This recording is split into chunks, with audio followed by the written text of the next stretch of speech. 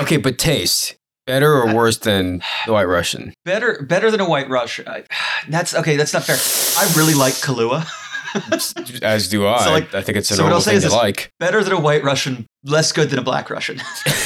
which I guess I should say, not even a Black Russian, than a Kahlua and cream. Oh, mudslide? oof. I don't know. Wow. Like, I mean, which is also a pain to clean. But if Yeah. I was to make a White Russian, Anything but with- just skip vodka and just do the Kahlua and then the cream, I'd be like, that's better. I don't know. I love White Russians, but I'm also partial. Like, one, with White Russians, I need to be in the mood. And then two, Okay, that's like, fair. I just really, really like the dude. I really love the Big Lebowski. So, And that's fair. Did you know that over $5 trillion exchanges hands on a daily basis? That's an average of over $220 billion an hour. Now, how does this much money move every single day, and why does it move the way it does? Here on Drunkenomics, two bartenders who also happen to be students at the University of Nebraska Graduate School of Business are going to sit down and drink to the global economy and try and translate it into English. So sit back, relax, pour yourself a stiff one, and have a drink with us to the comedy that is the global economy. All right, everybody, guess what? Welcome back to yet another episode, yet another presentation of Drunkenomics. This is the drinking podcast with an economics problem. So many economics problems, just so many. Right? Yeah, there are more economics problems than there are days in the year to address them. It starts in the night sky. Yeah, I mean, That's should we even start counting? I mean, I don't know. How much time do you got? How many bottles of scotch do you have? Actually, that's a better question. Not enough. I'll say this. There is not enough scotch currently being aged to actually address all of it. And I'm including all of it. Like I'm saying, I mean, that's the single malts, the blends. You're talking about the distilleries that have not even issued a single bottle yet, like the young ones, like that. Yeah, all of it. Everything that is currently sitting in a warehouse, aging to perfection. And if you want, I feel like if you extended an olive branch, like if you included bourbon, rye, Irish whiskey, Japanese whiskey, Taiwanese whiskey, all the different types of whiskey. I'm not saying there isn't enough whiskey. I don't think there is. Boy, it'd be. That'd be a miracle. It'd be hard. Yeah, it'd be really hard. It'd be very difficult. Yeah, but speaking of whiskey, hopefully you have a nice, fresh, stiff one in front of you. I have my little single malt. I think it's a Speyside. I forget. I left the bottle in the kitchen, so I'm too lazy to go get it and figure out where it's from. I just had I just had my blended one, so. Oh, nice. My nice Dewar's. Do you know where Craig Galicky's from? Craig Lakey? Speyside, right? Yeah, Craig Lakey? Craig Lakey. I thought it was Craig Galacky. That's what I say. One of us is wrong. We might both be wrong. I'm sure we have a Scottish listener out there more than happy to disabuse us. Well, that's what I'm drinking right now. It's delicious. It's the 15-year. So I love it. I'm pretty sure it's a Speyside. I think you're right. I don't think it tastes like a Speyside is all I'm going to say. Could be a Highland. Yeah. Anyways, speaking of which, sorry for digressing so much. So glad you all can join us. This is, once again, the drinking podcast with an economics problem. By the power vested in the VIX, which is at 1981, which I'm sure was a great year. I think there was a Black Sabbath album that came out that year. But I guess that makes me the gracious host. It does make you the more gracious host. But who? Yeah. Who are you for 2 weeks in a row more gracious? And that makes me Aaron Wong. And that would make you, what was your name? I am James Goldwater, LGH, less gracious host. Nice. I will be less gracious now than ever before. So, okay, I've looked up 1981's albums. Nice. And I found one that I think very clearly would be, if not necessarily the album you'd love, you'd be like, oh, that's a solid one. And of course, it's Tattoo You by Rolling Stones. That is actually really good. Wait, isn't that the one with Miss You? Is Miss You on that album? I know Start Me Up is on that one. That's a good question. No, wait, no. God, I'm so stupid. No, it is Start Me Up. Oh, wait, no, I'm so stupid. Miss You is on Some Girls, isn't it? Yes. It's the Some Girls. Okay, yeah. Or Some Girls or For Some Girls, I forget, whatever. But either way, I mean, huge Stones fan. But yeah, dude, so glad you all can join us. Seriously, really appreciate you drinking along. We should probably start with one. Nothing we say. This is our little disclaimer that we have to say. Nothing we say represents the thoughts and views of our employers. If they do, that is completely coincidental. None of this is financial advice. We're pretty inebriated, so take everything we say. Usually, take everything. Not when we're working, but not when we're working, but like now, if you want to call this working, certainly. So take everything we say with a grain of salt. I mean, do your research. I really encourage you. If you hear a fact that we say and you're like, I don't know about that one, definitely look it up and feel free to correct us. You can find us on Instagram. You can jump on Twitter and Facebook. Oh wait, I misordered that. I said Twitter in the middle of Instagram and Facebook. What I meant to say is Instagram and Facebook at Drunkonomical, and then separately on Twitter at Drunkonomical. That's DRUNKUNOMICAL. From there, there is a That's link. absolutely right, because we can't link those together, because obviously different social medias. I know it's weird. Elon. Well, we'll see. We'll see if we get sued. But either way, from there you could. On most platforms, maybe except for Twitter, you can find us. You can find our Discord, which is free to all. Feel free to join. There's a lot of great conversations about White Russians, about the dude being proud or not proud, about Fireball, about Fireball and milk, about Fireball and milk. Yeah, and then of the course Borsa or the Borsa's Nan. Who knows? I don't know. He still hasn't given us a name for it, so yeah, I know. I don't know if you like my Paradox name, but I'm starting to not like it as much anymore. But yeah, but anyways, join the conversation. We'd love to hear from you guys. Yeah, jump in. Yeah, we'd love to hear your thoughts on certain things that we talk about. We'd love to, if there's something we say that you're just like, that is not correct, correct us. Like I welcome it. I appreciate it. I know that a lot of times I'm just kind of shooting from the hip here. Yeah, we fire from the hip, and then the funny thing is when we're done firing from the hip, we actually are discussing things that we have thoroughly researched. Yeah. So it's or have a lot of experience in, and we realize that, boy, right. Are we just as confident with our fire from the hip as we are with stuff we know? It's probably not the best. Exactly. It's probably not the best habit, but it's certainly the most econoholic or drinkonomist. Yes, that's it. Absolutely. Yeah, just pretend like you know it all and then apologize later. I mean, that's kind of like one of our slogans, just like it's better to ask for forgiveness than for permission, right? Yeah. So yeah, I mean, I don't know. Where do we go? I think the last thing we talked about was really the BRICS agreement.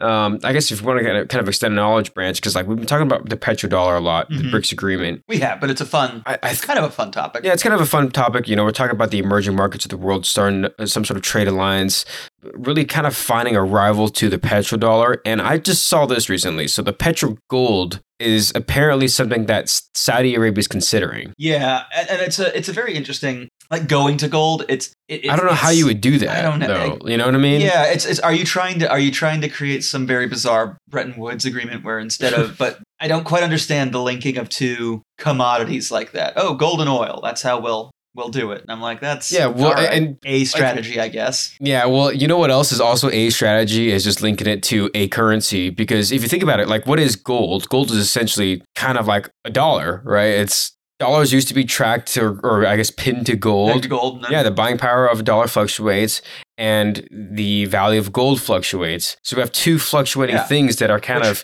supposed to be, but like it's kind of, but it'd be the same if like gold, which is which has fluctuating value and has fluctuating entitlements to certain currencies, right?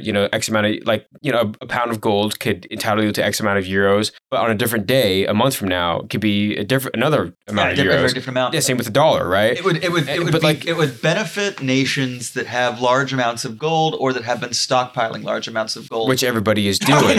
Which everybody's doing, especially China. China has added a ton of gold into their reserves. Absolutely, they love to stockpile commodities of all kinds, except coal for whatever reason. That one they went. Yeah, they just said screw you, Australia. But we'll buy Australian coal from other countries. Wait, what? What? Hang on, wait a minute. That doesn't sound right. I mean, maybe Australia can sell to like Indonesia, and then China can buy Australian coal from Indonesia or something like that. I don't know. I feel like that's a lot less efficient. But if that's you, do you? Yeah, it's very much like it seems China wanted to cut in the middleman, which is bizarre. You don't often see. How do you cut in a middleman? Like how does that? Frank Lucas would say, I'm going to go out there. I want to cut out the middleman. I want to go straight to it. You take me out to the jungle. I want to meet the guy. Oh, and you meet the guy. If it's all the same to you, I don't want to have to drag myself out here ever again. Yeah, exactly. Oh, what was that scene? He was like, you think you're just going to fly out of here with 10,000 tons of heroin? Oh, yeah. And no one's going to ask you any questions? You think you're going to take this and someone is going to let you do that? He's like, the one actor. That's right. That's another great actor. Yeah, I know. Denzel is awesome. No, not Denzel. The Asian actor across from him in that scene. Oh, really? I don't know who he is. He's been in a bunch of stuff where he always plays that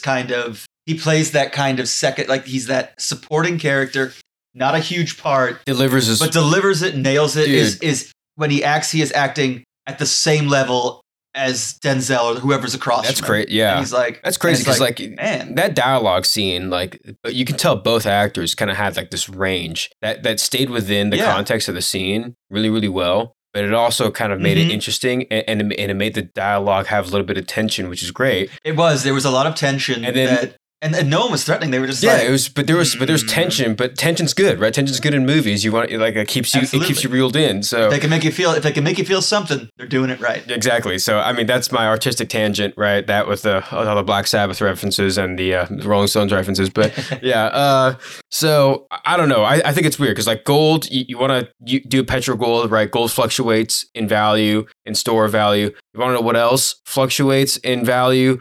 Oil. Right, so you have two, so it'd be the same thing, right? So it's like, okay. Well, it's this thing now. It's I have to balance my currency into a commodity into another commodity, and it's like that's right. Why? But like, why then would again, you do this? Yeah, but then again, if you're Europe, right? So you're balancing your currency to another currency to oil. So it's kind of like the petrodollar benefits the U.S. right in the sense, well, and we do buy a lot of oil, so.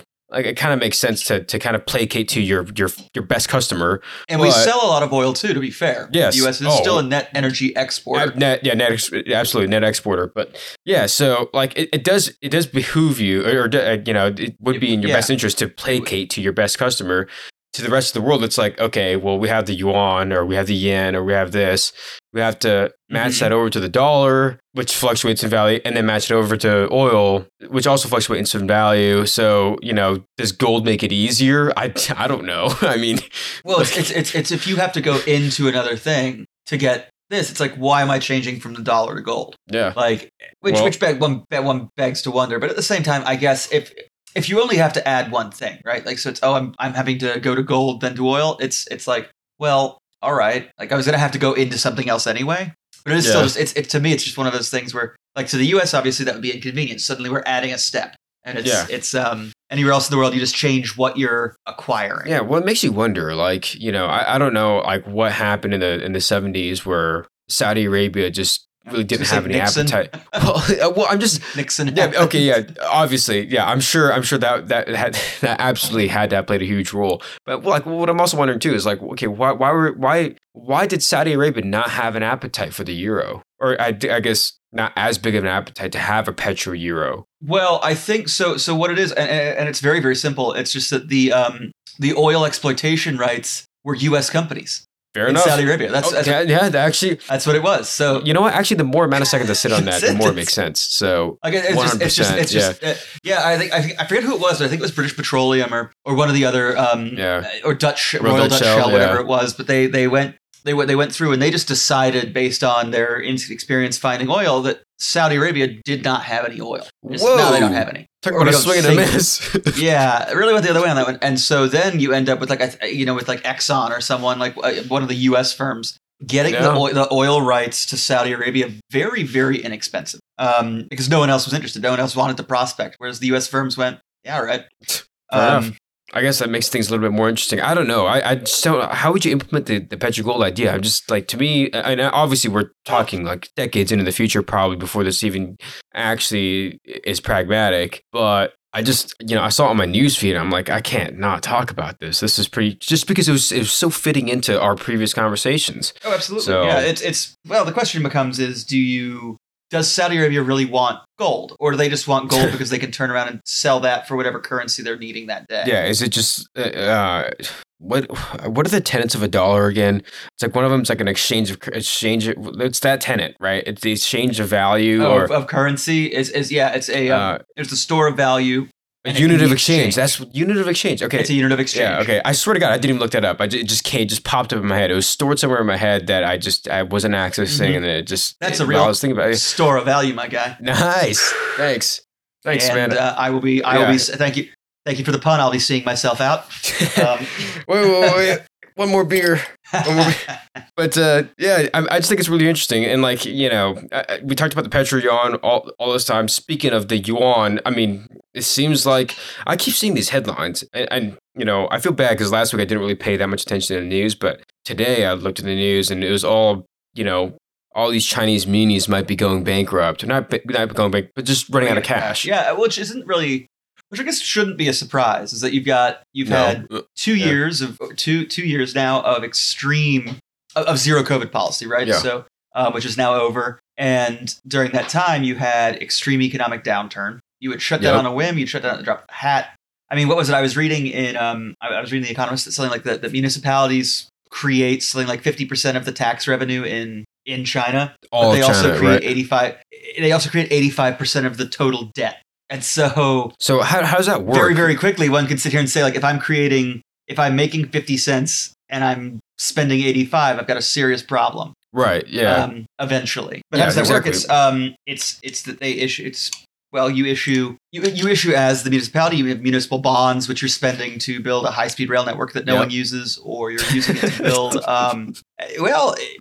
There's been a huge amount of investment in their high-speed rail system, but it's one that's being paid for with municipal bonds and with other essentially junk bonds. And on top of that, it's like, well, you're spending all this money to build this infrastructure.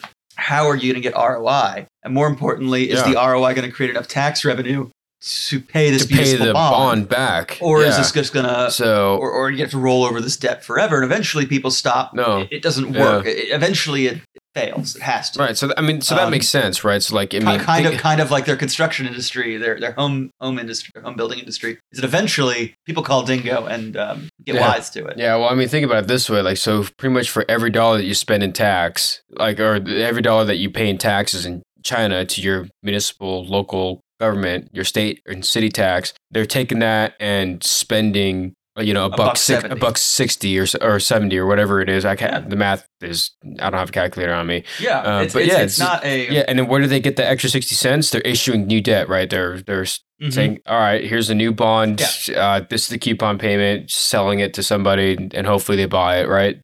So that's essentially what's going on in China. And I don't know.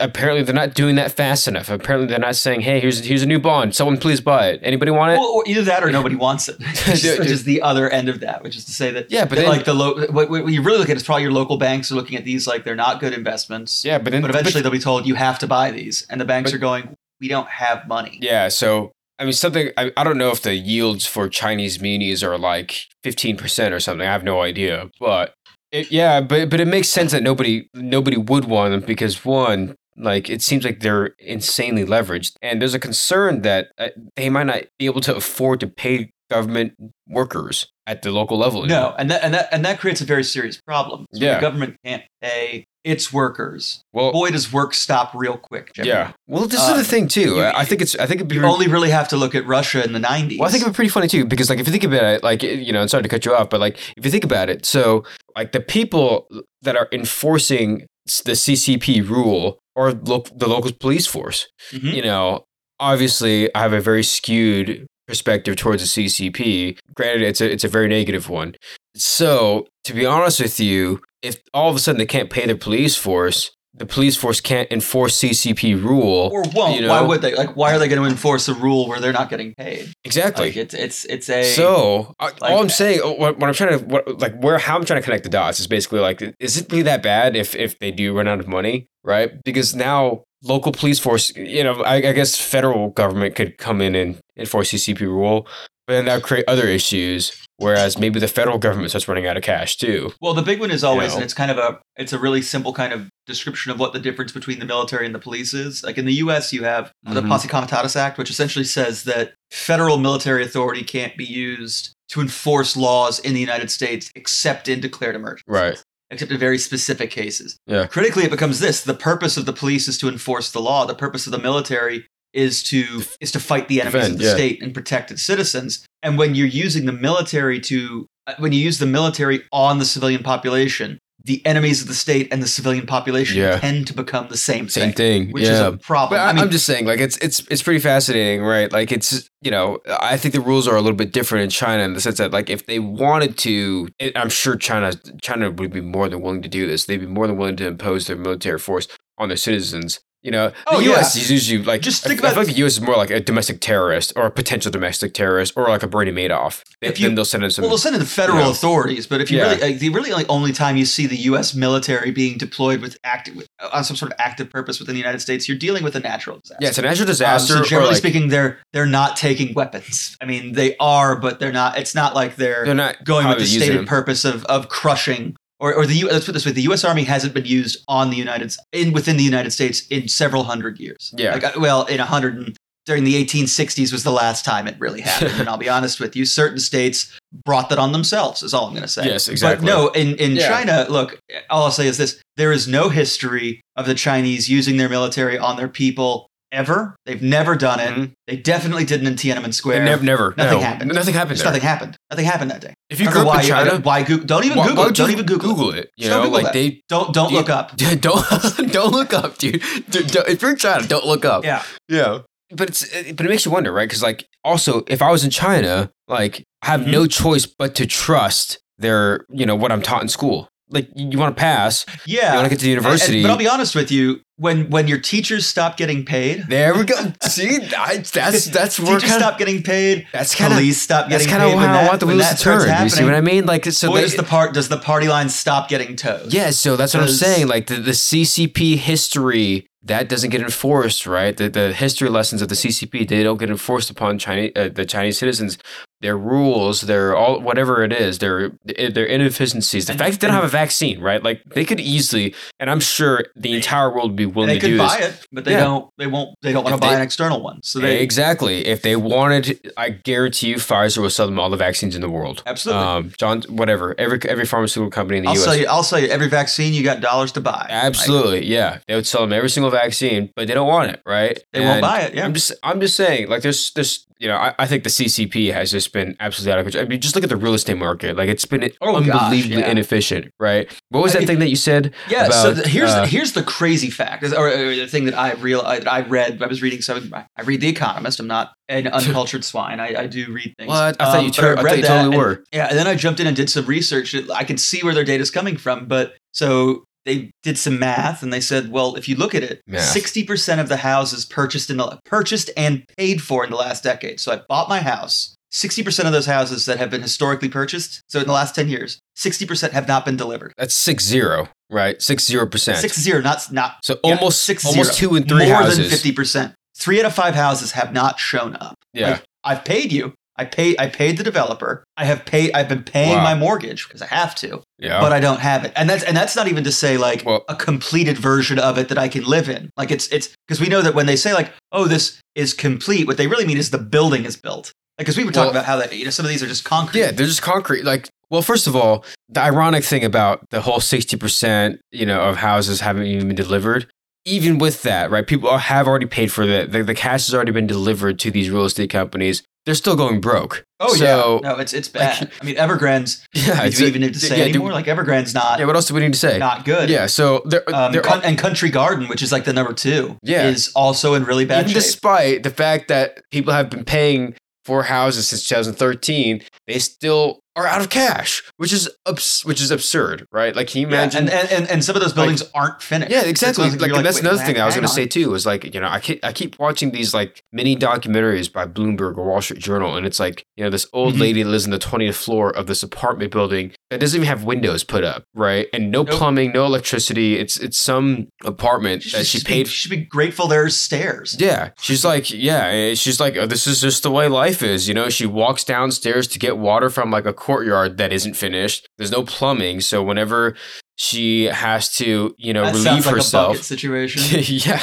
whenever she has to relieve herself, she has to do it in a certain way, and then take that bucket and walk down 20 flights of stairs. I'll be honest, and the worst part is, there's some spill, and that those stairs are slippery. Like, those are not good stairs. No, exactly. And to be honest, like, so that's how a lot of people are living. They like build fires in their apartments because they're like, there's no electricity, there's no wiring, there's no Wi-Fi, there's no windows. No, it's literally like that, and that's the thing. It's like when we say like undelivered, like that's a great comparison. Like, so the 2 of the 5 that are delivered, a lot of them are like that. Get delivered are like that. That's the 40% that did get delivered. A lot of when them, they say like, oh, here's your house, we've delivered. What they deliver usually, I mean, let's put it this way, they usually have windows.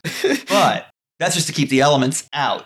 Other than that, like, it's an unfinished space. You're delivered like like a just a square footage area with a door on it. I don't even know if the door's on it. Like, it is just space. Or if you can lock it, yeah, and it's it's concrete. There's no carpeting, there's no flooring. It's concrete floor, concrete top. It's like, all right. So now you have to if you were to make this habitable, you have to. Does the kitchen work? I don't know if to bring someone else in. Is there a stove? Is there a microwave? Is there a fridge? There's no internal walls. There's no exactly. Nothing. That's what there's I'm saying. No outlets. There's no exactly. Nothing works, right? So there's it's not even connected to the grid. That's how like off these things. Like, it's just a building. It's just this giant 30-story building that's just there. If there's ever anything that if you're in North Korea you shouldn't Google, not that it's connected to Google, let's be fair, but go ahead and look up like propaganda, like the North Korean propaganda village, and that's basically what a delivered apartment is. Externally it's done, internally it's it hasn't even I know what you're talking about. The one that looks like a really developed, thriving city from like 40 miles away. Yeah, with lights on timers, and so like back in like the 50s and 60s when it was built, it was like this great propaganda thing. But now that you have like camera zoom lenses, everything else, people can like zoom it, or binoculars, they can just look at it and be like, oh, there are no windows. No one lives there. There are no cars there. Like, it's very clear that it is a Potemkin village, I think is the expression that gets used. Well, it's really just like, North Korea, I think like is a lot like China and really just anyone else. They're definitely slaves to appearances. So the appearance of thriving and success, that's kind of what that thing is. But think about this, like if these were the problems before Beijing put the red line on, or that line in the sand on their developers, saying essentially, hey, you can't keep doing this. You have to,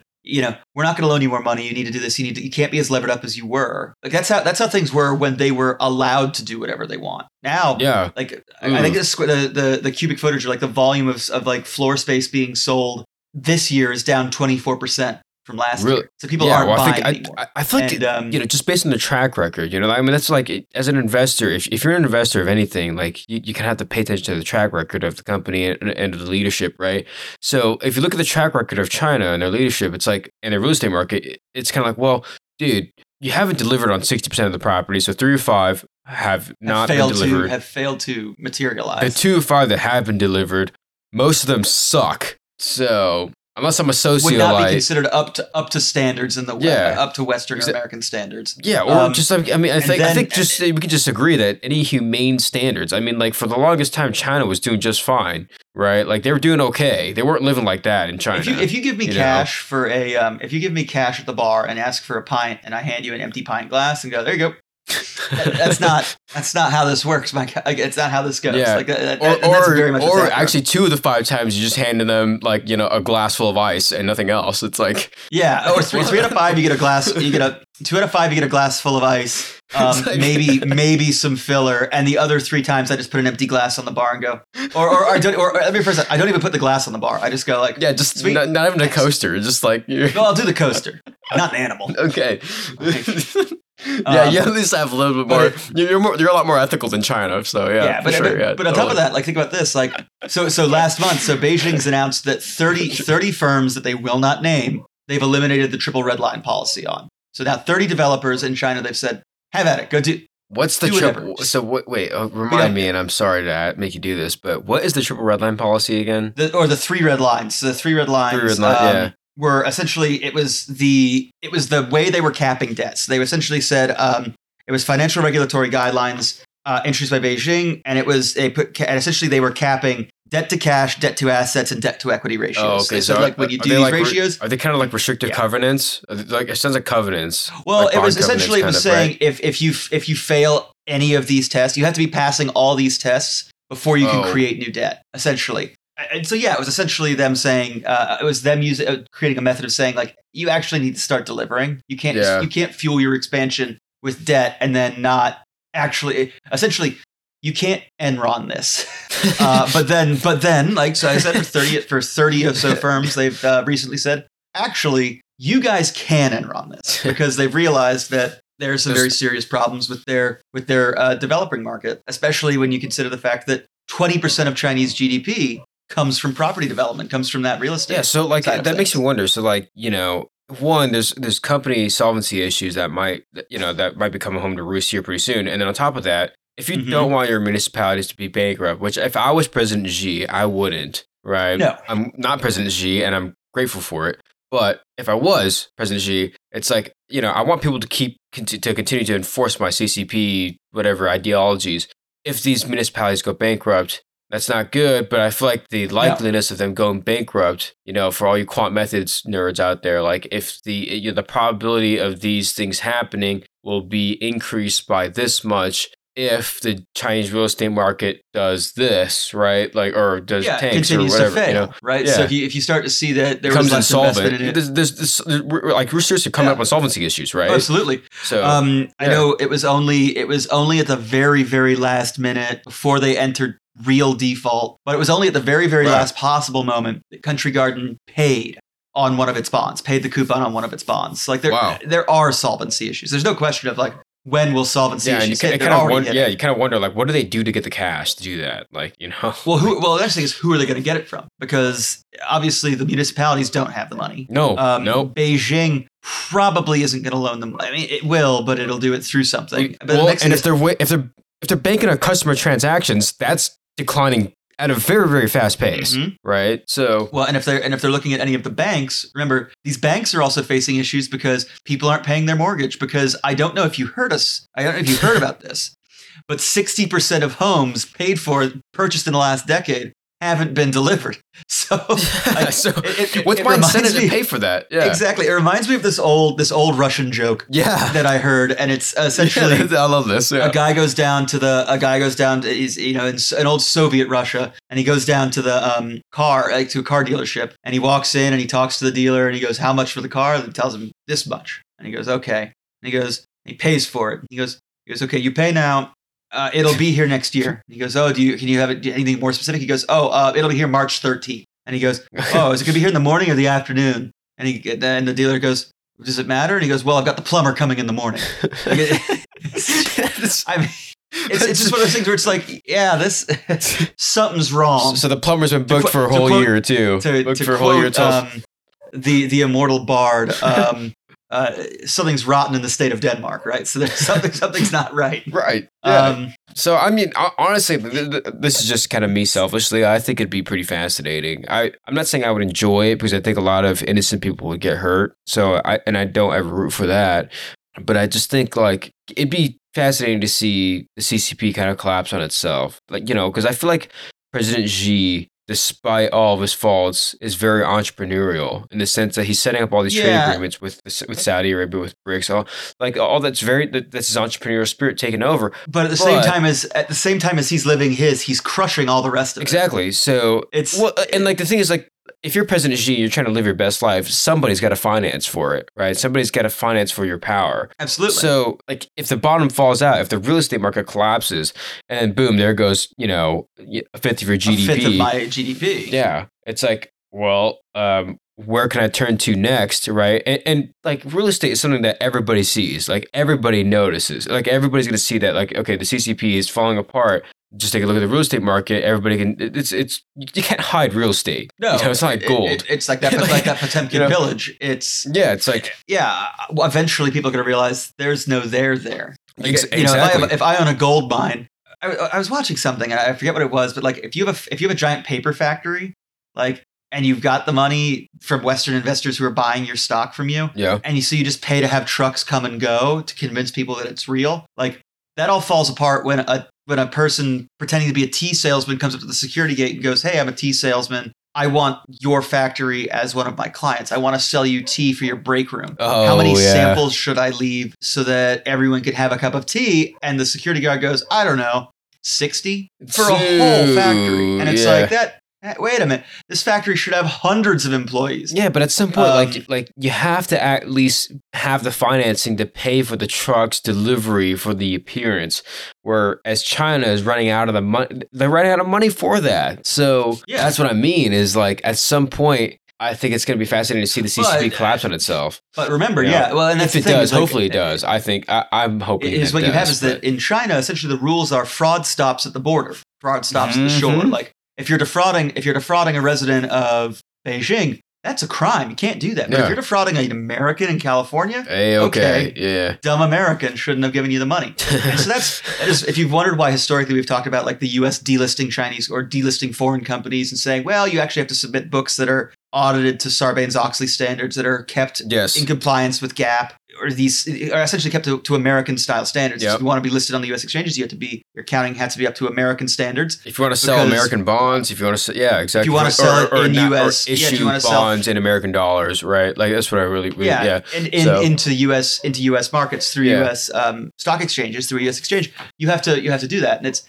You look at a lot of these firms, and it's like, can you create a massive fraud and do that? Of course, Enron did. Yeah. And Bernie Madoff did. And Bernie Madoff did it after Enron, when it was still when they converted to Sarbanes-Oxley. He was able to keep that going. But so if you're a Chinese firm, it's easy to create that. But the problem is eventually people get wise and they go, 60% of houses don't get delivered. Yeah. I wonder if this developer is one of those guys, if 60% of their projects aren't completed. Yeah, so at some point, like they're going to run out of cash. Right, which it's I think we're coming closer and closer to that quote unquote some point where they do run out of cash.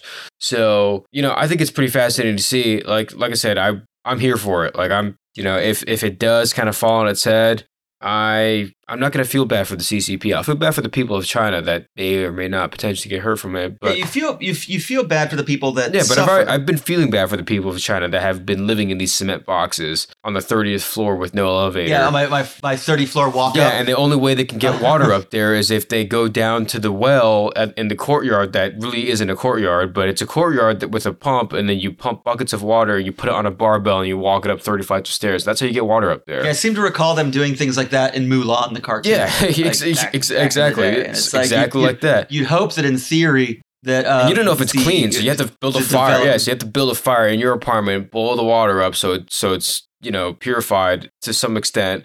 And then that's the water you drink. And then over here you have the water that you wash yourself with, right? And you don't have proper plumbing. Which you then use. Yeah, so you sometimes because boy, you don't want to mix up your clean water, your water buckets with your waste bucket. Boy, that would not be a good day. Yeah, and I've heard, I've seen like a lot of people that they don't shower. They shower in the courtyard. Why? No, unfortunately, that sucks. A lot of times they have to clean themselves in the courtyard because it's like, well, we don't have plumbing. I don't have plumbing on the 30th floor. I don't want to get my neighbors. Yeah. I don't want like some sort of leakage to my neighbors. So that's like I said, I felt bad for them, right? How much more can they handle? And I don't disagree with them not wanting to buy houses. As a matter of fact, I think they should save their money and do other things with it. But that's kind of a fascinating thing. Speaking of being super leveraged, there's a country that's a little bit closer than China that's very super leveraged too. I will say flat out, this country, if it's the one I think you're thinking about, is over leveraged. It's not super leveraged; they are over leveraged. I think I think over leveraged exceeds GDP at this point. It's one of those countries. I will say this though about this particular country is that they do at least have some redeeming qualities in the fact that they produce some excellent whiskey and excellent beer. And, it is the home to some excellent universities, particularly one that's about right in the middle of it. Really right in the middle, I would say. You might say there's some fond memorials there. Yeah. Right, are we talking about the same country? Yeah, I think we're talking about the same country. And it's that's right. It's the United States of America. How could I forget? Absolutely. Of course. Yeah, how could we let last week not mention that, of course, we hit the debt ceiling a week early? Yeah, so this is the thing. Remember, so I'll admit I was wrong in the fact that I predicted a month ago that we would hit, this was more like 2 months ago. I predicted, and I don't know if it was caught on mic or not, but I predicted that we were going to hit the debt ceiling. Oh, yeah, you in said December. That. In December, well, yeah. I said it was going to be before year end, and okay, so I was wrong. My bad. All right, I was off. Well, they got because what happened is they got together and they decided to kick the can down the road a little bit. Genius move. Yes. Look, let's put it this way. I know a few NFL teams who are looking for kickers. Let's see what these Congress people are doing because they've got practice. they've got a lot of practice. Dude, okay, hold on. I don't know if you're talking about the Dallas Cowboys, but Brett Maher is my dude. So I'm just saying that's my dude. I know I feel bad for God. I feel so bad because it's not his fault they lost that game. It is not. It is not his fault. But he didn't. The fact that he was 29 for 32 all season, by the way, and also 9 for 11, 50 plus all season. So he's a great kicker. I don't care what anybody says. Brett Maher is my dude. Okay, so just a little backstory, and I know we're going way off the rails here. Brett Maher kicked at the University of Nebraska. So that university that I was talking about right in the middle of the country, that's... at Memorial Stadium? Yeah. Brett Maher was a kicker, and he punted at Nebraska. Not a lot of people remember that. He was the punter before Stan. That's right, he did He was the punter before Fultz. Before my boy Fultz, yeah. And I was pretty close with both those guys. Brett Maher, in the summer, he worked at the golf course for the University of Nebraska. So the course that we would play at, he worked there. So I got range balls from him. He would be like, hey, yeah, the tee box is clear. Go ahead whenever you're ready. So Brett Maher is my boy, man. I felt really bad. I had no idea he was going to make it. Like, he was working at the golf course when he was like in between seasons of him kicking in Canada. Yeah, but I mean, like, you got to do what you got to do. He was before NIL money. You were before NIL money. Yeah. Think about how much money you could have pulled down with that NIL. Me, no. We're the Wong brothers, and we like this golf course. I don't know about. I don't know about that. Yeah, no, but I'm just saying they have practice kicking cans down the road and not dealing with things. They can teach college freshmen procrastinating on a paper some stuff about not dealing with it yet. No, but they at least decided to fund the government through September and essentially go, well, I want to get paid, so let's get paid. And so they took care of that, but they didn't do anything about the debt ceiling, even in the lame duck session, which was kind of stressful. So what's going to happen? Like, I mean, well, here's the thing. Like, I'm not going to wage money on us defaulting in loans, on the U.S. defaulting in loans. 'Cause I don't think that's going to happen. I don't think that's going to happen either. But here's the thing. Like, so last week on Wednesday night or late Wednesday, we officially hit the debt ceiling, and Janet Yellen began what are called extraordinary measures, right? So extraordinary measures is where the Treasury Department starts paying off credit cards with credit cards to essentially. It moves things around. It robs Peter to pay Paul, right? It doesn't. I mean, it's a very sophisticated thing. It's a very sophisticated process called debt rollovers, right? Where you between debt rollovers and then where they decide, okay, we're not going to pay. So everything that's current, so every single Treasury bond that's held by the U.S. government, by a federal agency, we're not going to pay the coupons on those. We'll create the liability to pay it, and we'll pay it once the debt ceiling's been raised. But for now, we're gonna hold that cash. We're gonna use it for different things. If you don't pay a coupon, that's like a form of default. That's almost the same thing. It is. And just so you know, like in case anybody's wondering, as far as credit history of the United States, it's one of 5 countries that's never defaulted. Yes, it's never defaulted. And also, I should extend an olive branch here as well. For the longest time, U.S. government has always been considered risk-free. Standard & Poor's, Fitch, and Moody's, which are the 3 main rating agencies. There are more out there, but those are the 3 main ones. I hate that they're the only ones.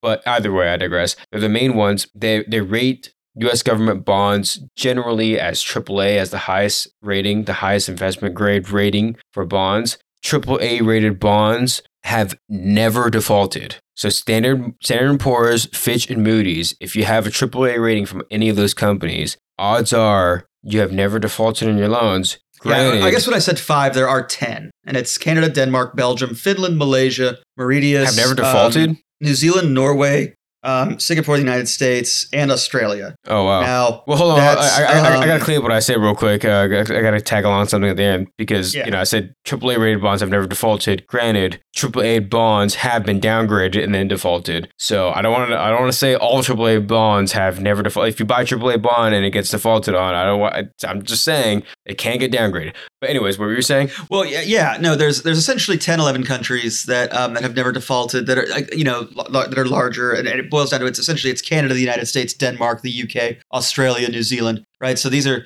countries that have never their debt has been considered good, right? That they've always made good on their debt in their existences. The problems become is, U.S. debt, however, has been downgraded once for a little while, and it was in 2011. It was the last time the Republicans decided that they wanted to do something about the debt ceiling. They were flirting with it. They were flirting the idea with it. Like, remember in 2021 when there was we reached that first, we reached the debt ceiling thing, the debacle for the first time, or since I guess we started the podcast. But if we talked about it, there was a debt ceiling debacle that happened in late 2021, mid to late 2021.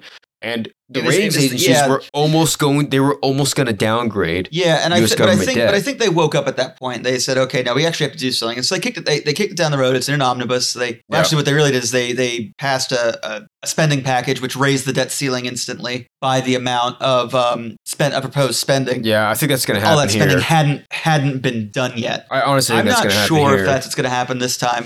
So here's what'll happen. Here's what I think will happen. Okay. So we have a Republican House, a Democratic Senate, and a Democratic White House. I think Mitch McConnell. So I don't care for Mitch McConnell. I don't know if I've made that clear over the last few years. Yeah.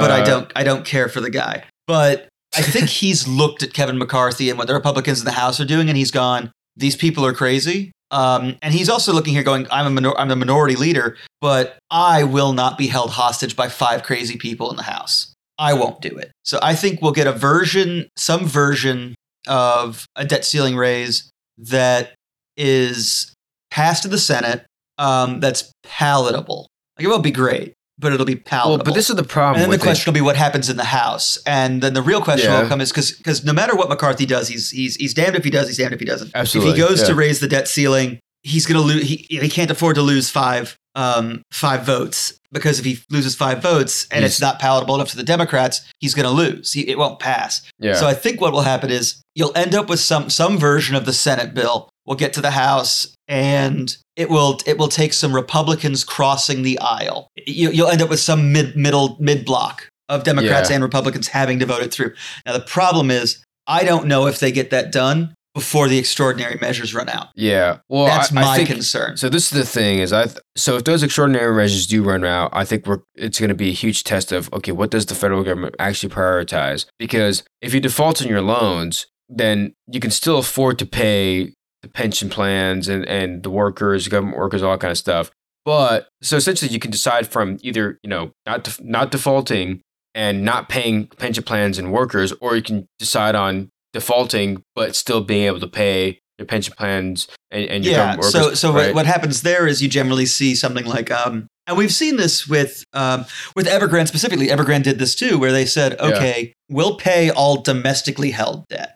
We will not pay international debt. Yeah. And so you might see the United States do something like that, where if it were to come to it, you might see the government say, okay, well, every pension fund that holds treasuries, every U.S.-based bank, every U.S.-based business, every U.S.-based holder of bonds, they will be paid. Yeah. But overseas holders, we will enter default. So we'll enter default on treasuries held by the Bank of England, treasuries held by the by the People's Republic of China. Yeah. There's that big argument that if the U.S. wants to pay the debt, what it can do is it can just print script and pay, but that devalues your currency, right? So, and then there's arguments that, well, you can't actually do that with currency, with printed currency for blank reasons. And then there's those weird, there's the weird sovereign citizen arguments that are like, well, coinage isn't currency for that respect. So we can mint a coin that pays the debt. And do that, and I'm Janet Yellen debunked that today, right? She was like, "Okay, no, we're not minting this coin." Yeah, she did, and it's because every time around every time there's been a Democrat in the Treasury Department, and that question or that crazy statement comes out, the Democrat Secretary of the Treasury goes, "No, that's not a feasible solution. That's not a viable solution. That's just not real." Right. So whereas Steve Mnuchin was like, "I don't know, we could." And I'm like, Steve, no, dude, no, yeah, don't do it. Well, and that's the thing is technically, could we print more money and issue more debt to not default? Yes, absolutely. One, issuing more debt is not a good idea because we've, I don't know if that's considered within our budget anymore. And also, too, if we do issue more debt, it's at a higher interest rate. So that's one of the things we talked about. Debt rollovers. If we there's a lot of debt coming due this year in the U.S. It's like $6 trillion or something like that of dollars of debt that's coming due in the U.S. We're probably going to roll that over. AKA, what I mean by that is raise another $6 trillion in debt at a higher interest rate now because we've raised interest rates like crazy for the last year. So that's something, I'm not trying to be superstitious about anything. On the other hand, a lot of the current debt holders would be more than happy to do that. I've got a 5-year bond that's paying off at 2% interest, and then the next one is, the next one's going to come out, I'm going to get 4% on my coupon. A little bit more attractive. Yeah, of course. And essentially at that point, just being like, well, you don't have to give me a $1,000. You don't have to give me my cash. what's the face value of this?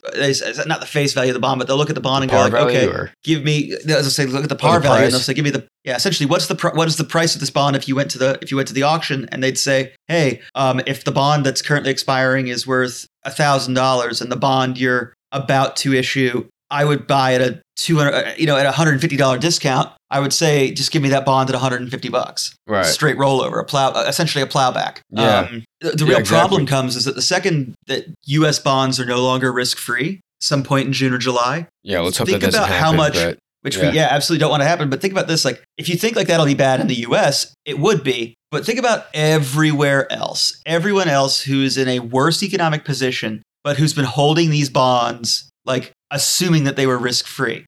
Essentially, you've got every overseas bank. So if suddenly the entire world looks around and goes, wait, it's the strongest currency of the world right now is the dollar, and they aren't paying their debt. And the most reliable isn't paying their debt.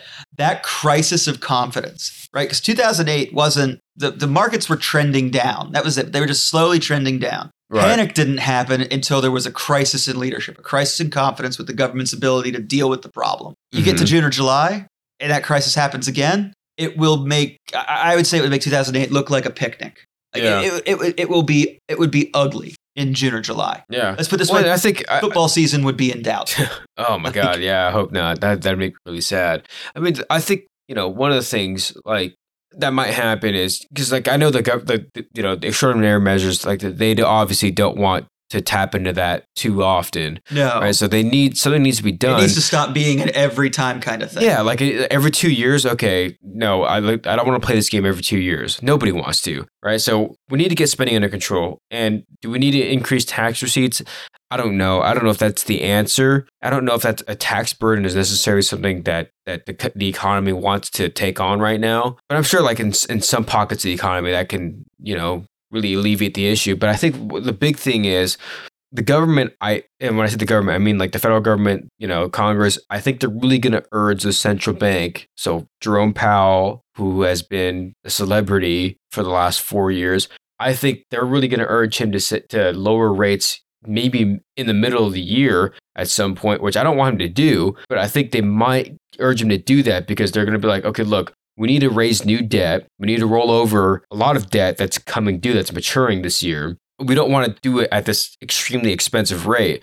So hurry up and lower the rates so that we can roll over the debt, issue debt to make sure we don't default. And then, whatever playbook that you had before, you can start calling plays from that. All right. So I think you are probably right that there will be conversations where they'll say you've got to do something because we can't sustain this. And to be fair, I think Powell will sit there and go, I can't do that just because you've got a problem. He goes, you guys have to deal with your problems. I'm here. I've got an inflation problem. I hope he does that. Guys, this debt ceiling issue, it is an issue, but it's your issue. Inflation's mine. This is yours. Stay in your lane. Stay in your lane. I hope he does that. Not because I want the U.S. government to default. That would be awful. Because he needs to deal with inflation. Their problem. Because there's multiple reasons. One, I've just like the accountability principle, right? Like I think we need that. Mm-hmm. So him doing that would kind of enforce that accountability principle. Two, accountability for him as well. He said he was going to tackle inflation last year. He didn't really do a good job of it. And I think he knows that. So he tried. He did. His poor attempt at a tackle. Let's put it that way. It was a bad tackle. It was a missed tackle. Yeah, but he's upset. Yeah, it was Mike McCarthy calling a Hail Mary at the end of the game with Zeke snacking Ezekiel Elliott snapping the ball. That's what it was. Now, new quarter, new game, whatever it is. Yeah. He's back out there. He's not going to miss. He's not going to fall for that same one again. He's going to go after this one aggressively. But, like we remember what happened in the 70s, right? So like in the 70s, there was this kind of issue, right? Debt rollovers, debt ceilings, all that kind of stuff. And then Congress kind of pressured the Federal Reserve to lower rates because of debt rollovers, of default risk, and all that kind of stuff. And they did. They pivoted. They pivoted off of this contraction era policy that they had, which is kind of what we're looking at right now. They pivoted, and guess what happened? Paul Volcker was like, all right, you know what? I'm going balls to the wall here. Well, inflation got out of control. Yeah, so Volcker went, that well, provoked Volcker. Yeah, exactly. So I guess I skipped a step. Yeah, and that's how we got the what they call the Volcker recession, or Volcker's interest rates, where you have interest rates at 18, up in the double digits. Yeah, he had to bring the hammer down. Yeah, double digit hikes. So that's what I'm saying. Like, if we pivot too soon, I think that would be, in the long run, potentially worse. Like, and I think, I kind of mentioned this, in our off mic conversations. I think the Fed really needs to see small and medium businesses, like, once they cut jobs, because we've seen Google cut jobs. Yeah. We've seen, so Google's cutting 6% of it, or Alphabet's cutting 6% of their workforce. Microsoft about 4.5%. Yeah, but like the banks are starting to cut. Everybody's Goldman, every major tech firm except for Apple, is cutting. And I was looking at that, and I was trying to figure out why. Why is Apple the odd man out? Now, initially, I know I said Microsoft won't do it either because Microsoft has a lot of infrastructure. Yeah. But then I realized what it was, and it's because Apple's the only one of these firms that didn't expand their workforce in the last 2 years or 3 years. Oh, okay. That didn't really expand their workforce. Like Microsoft and Google, they've put on. I think Microsoft hired 50,000 people. Yeah, it's not insubstantial. I think it's fascinating too, because I do think, like, you go to all these small businesses and you still see all these help wanted signs everywhere.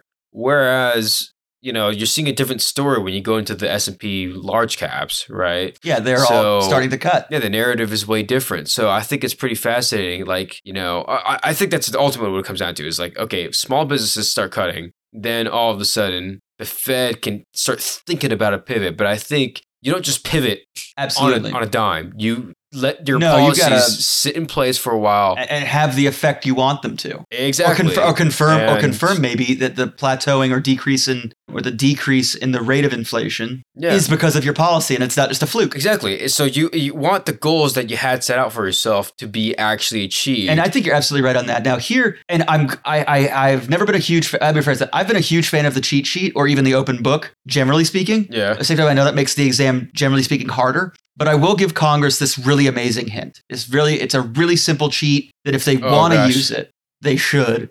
And it's really simple. The debt ceiling is arbitrary. Whoa! It's not in the Constitution. What? It's just a concept. It is a law that Congress passed in the 19 teens around the First World War. What a concept, dude! You blew my mind. Congress. Oh my God! Really quick, I'm just going to tell you, if you want to stop having this fight, and I strongly encourage you to stop having this fight, just get rid of the debt ceiling. You don't need it.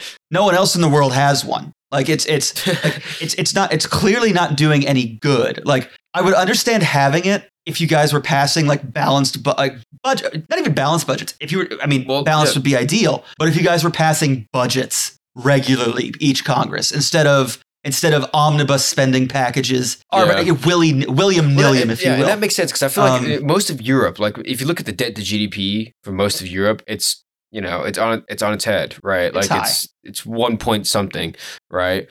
I'm not saying it's good, but I'm just saying, like, no, I do believe in creditworthiness of the U.S. I don't know if I want to. I don't know if I want to lift the debt ceiling forever, but it's like what I think. All I really want is like, okay, so if you have $800 billion that you're planning on spending on military and defense, only spend that much, right? And be efficient with it. No cost plus. Don't just be like, okay, this project cost $90 million. Okay, here's $90 million. Oh, this one cost $270 and we only planned $260 million.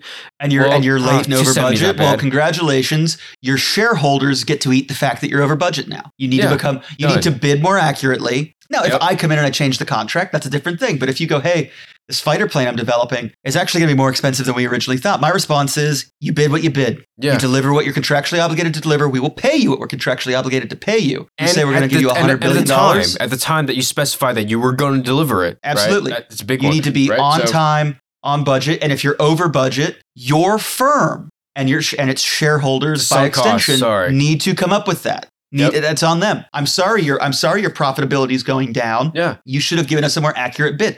We would have paid you more money if you'd given us a more accurate bid. Yeah, but it's not our fault. Differently. Yeah. You can't be a hog at the trough. The government isn't a trough for military and defense spending for you to just pig out. I mean, there's that great phrase, pigs get fat, hogs get slaughtered. And when you all act like hogs, boy, am I down to slaughter. Yeah, exactly. And I think to your point, it's really just it's a big accountability thing, right? Like you say, like for all sides, right? Like you say you're gonna accept this much for this service, deliver on it. U.S. government, you say you're going to spend this much, only spend that much. That's absolutely. It. Right. And then, because if you did that consistently, I'd be like, you know what? They are budgeting. They're keeping to their budget. I don't worry about the debt ceiling existing. But at the same time, you don't need the debt ceiling if you're doing that. But you also don't need the debt ceiling at all.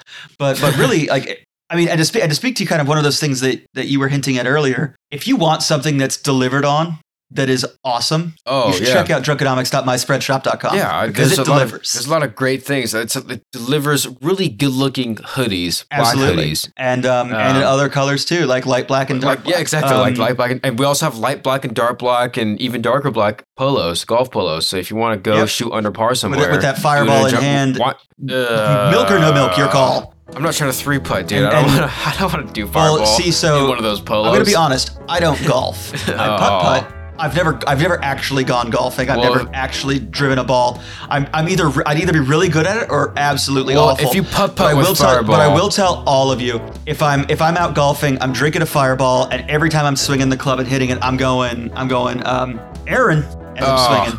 Yeah, basketball Kobe. Players sit there and say Kobe. Yeah. And you go for that Aaron swing. the MGH. Because that's just drunkonomical right there. That's just totally. That's, say my name. Oh gosh, it's what you gotta do. That just sounds terrible, but whatever. I mean, if you don't want people on the course knowing that you're drinking Fireball or anything else, we also have some really sweet mugs, travel cups, to go cups, metal mugs, right? So you can keep that sweating to a minimum. You can, you can be classy. Yeah, and additionally, if you want to leave a tip in the tip jar, all that would be very much appreciated. Seriously, you can do that at Patreon, patreon.com/drunkonomics, DRUNKNOMICS.